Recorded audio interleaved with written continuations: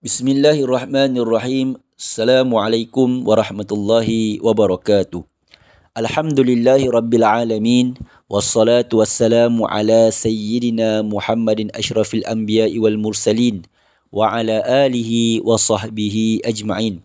Subhanaka la ilma lana illa ma 'allamtana innaka antal alimul hakim. La hawla wa la quwwata illa billahil aliyyil azim. Asbahna wa asbahal mulku lillah walhamdulillahi la syarika lah la ilaha illa wa ilaihin nusyur. Asbahna ala fitratil islam wa kalimatil ikhlas wa ala din nabiyyina Muhammad sallallahu alaihi wasallam wa ala millati abina Ibrahim hanifa wa ma kana minal musyrikin. Radina billahi rabbah wa bil islami dinah wa bi Muhammadin sallallahu alaihi wasallam nabiyyan wa rasulah. La ilaha illa anta subhanaka inna kunna minaz zalimin. Amma ba'du. Sidang pendengar radio IKIM yang dirahmati lagi dikasihi Allah, anda bersama dengan saya Ustaz Hafiz Mansor dalam rancangan Motivasi Pagi terbitan Hajjah Mazlina Ismail. Alhamdulillah, tuan-tuan yang dirahmati lagi dikasihi Allah, hari ini 23 Syawal 1443 Hijriah. Masya Allah, pejam celik, Syawal semakin hampir meninggalkan kita. Mereka yang ingin berpuasa sunat 6 masih sempat untuk memulakan. Tapi kena pulun 6 hari straight, tuan-tuan. Kalau tidak, mungkin hanya dapat 5, 4, 3 hari sahaja. Bagi siapa yang telah menunaikan ibadah puasa sunat 6, tahniah diucapkan. Moga-moga amal kita yang ikhlas semata-mata mengharapkan redha Allah Subhanahu wa taala itu diterima oleh Allah Subhanahu wa taala. Tuan-tuan yang dirahmati lagi dikasihi Allah, untuk kita istiqamah dengan amal-amal soleh ini, ia memerlukan kesabaran yang tinggi. Ia memerlukan kesungguhan yang mantap. Barulah apa yang kita inginkan itu tercapai dan dapat kita laksanakan, tuan-tuan. Tuan-tuan yang dirahmati lagi dikasihi Allah, kita lihat sebagai contoh, tuan-tuan, kisah-kisah salafuna soleh terdahulu, ulama-ulama terdahulu, para tabi'in, para sahabat terdahulu. Bagaimana kesabaran, istiqamahnya mereka, kesungguhannya mereka dalam menuntut ilmu, sehingga kan hari ini kita mendapat hadis-hadis Nabi SAW. Sehingga hari ini kita dapat mendengar kalam-kalam para ulama yang terdahulu. Kerana apa? Kerana adanya kesungguhan, adanya kesabaran orang-orang terdahulu dalam menuntut ilmu dan menyebarkan ilmu. Sebagai contoh, tuan-tuan, Sayyidina Abu Zar Al-Ghifari. Siapa yang tak kenal Sayyidina Abu Zar Al-Ghifari? Di antara seorang sahabat Nabi sallallahu alaihi wasallam. Ketika mana Sayyidina Abu Zar Al-Ghifari ini, dia mendengar adanya seorang lelaki di Mekah yang mengakui dirinya sebagai utusan Allah Subhanahu wa taala, iaitu Nabi Muhammad SAW. Ketika itu dia belum beriman. Maka cepat-cepat, tuan-tuan, dia pergi ke Mekah. Dia pergi ke Mekah itu untuk mencari siapakah lelaki tadi yang dikatakan mendapat utusan wahyu daripada Allah Subhanahu wa taala, dan dia mencari dengan tanda-tandanya. Betulkah itu utusan Allah SWT? Dan dalam pencariannya, ketika mana dia di Mekah itu, tuan-tuan, dia telah duduk dekat Mekah hampir 30 hari. Hampir 30 hari, tuan-tuan, Sayyidina Abu Zar Al-Ghifari berada di Mekah hanya minum air zam-zam demi ilmu dan mencari kebenaran. Ini merupakan satu pengorbanan, kesabaran dan kesungguhan yang luar biasa ditunjukkan oleh seorang sahabat Nabi SAW, bagaimana untuk dia mencari ilmu dan mencari kebenaran, walaupun semata-mata dengan berbekalkan air zam-zam. Masya Allah, tuan-tuan, ini merupakan satu perkara yang sangat hebat, kesungguhan yang luar biasa.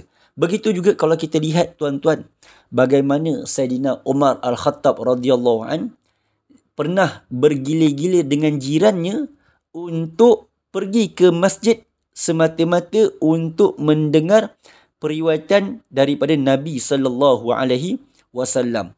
Jadi Saidina Umar ini dia bergilir-gilir dengan jirannya daripada Ansar, iaitu pergi ke masjid untuk mendengar periwayatan daripada Nabi sallallahu alaihi wasallam.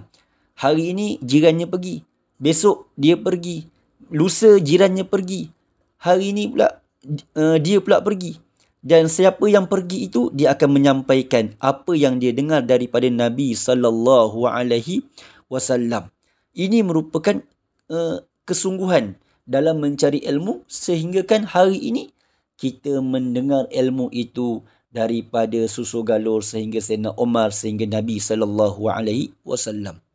Begitu juga tuan-tuan, kalau kita lihat ada juga kisah bagaimana Sayyidina Jabir radhiyallahu an merantau selama sebulan hanya untuk mempelajari satu hadis daripada seorang sahabat Nabi sallallahu alaihi wasallam.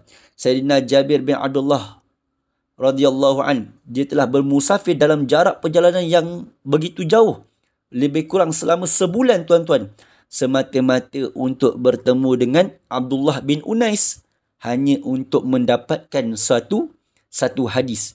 Dia berjalan tuan-tuan mengambil masa sebulan sampai ke Syam. Sehinggalah dia sampai ke depan rumah Abdullah bin Unais dan dia berkata dengan penjaga pintu, katakan kepada tuanmu bahawa Jabir ada depan pintu. Jadi Sayyidina Abdullah bin Unais ini dia dengar daripada dalam. Maka dia dengar suara tadi, dia kata, adakah itu Ibnu Abdillah, iaitu Sayyidina Jabir? Maka Sayyidina Jabir berkata, ya. Maka lalu Abdullah bin Unais pun keluar dan memeluk Sayyidina Jabir radhiyallahu an. Lalu Sayyidina Jabir kata, apa? Telah sampai kepadaku berita bahawa ada suatu hadis yang kamu dengar secara langsung daripada Rasulullah sallallahu alaihi wasallam.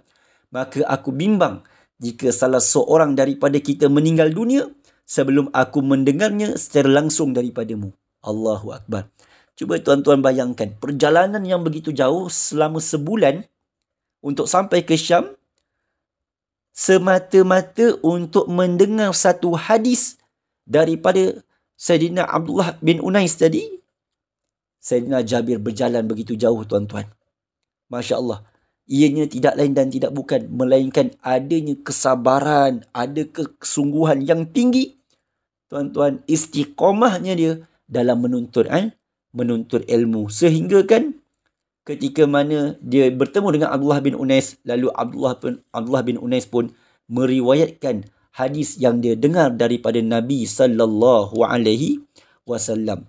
Dan ini diceritakan oleh Al-Hafiz Al-Khatib Al-Baghdadi dalam kitabnya Ar-Rihla fi Talab Al-Hadis.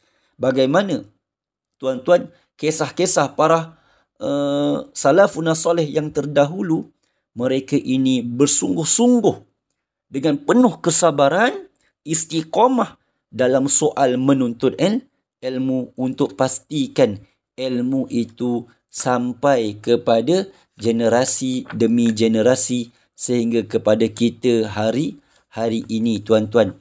Sehingga kan ada suatu patah mengatakan ilmu tidak akan memberikan sebahagian daripadanya kepadamu kecuali jika engkau mengorbankan seluruh jiwa ragamu untuknya, iaitu untuk ilmu.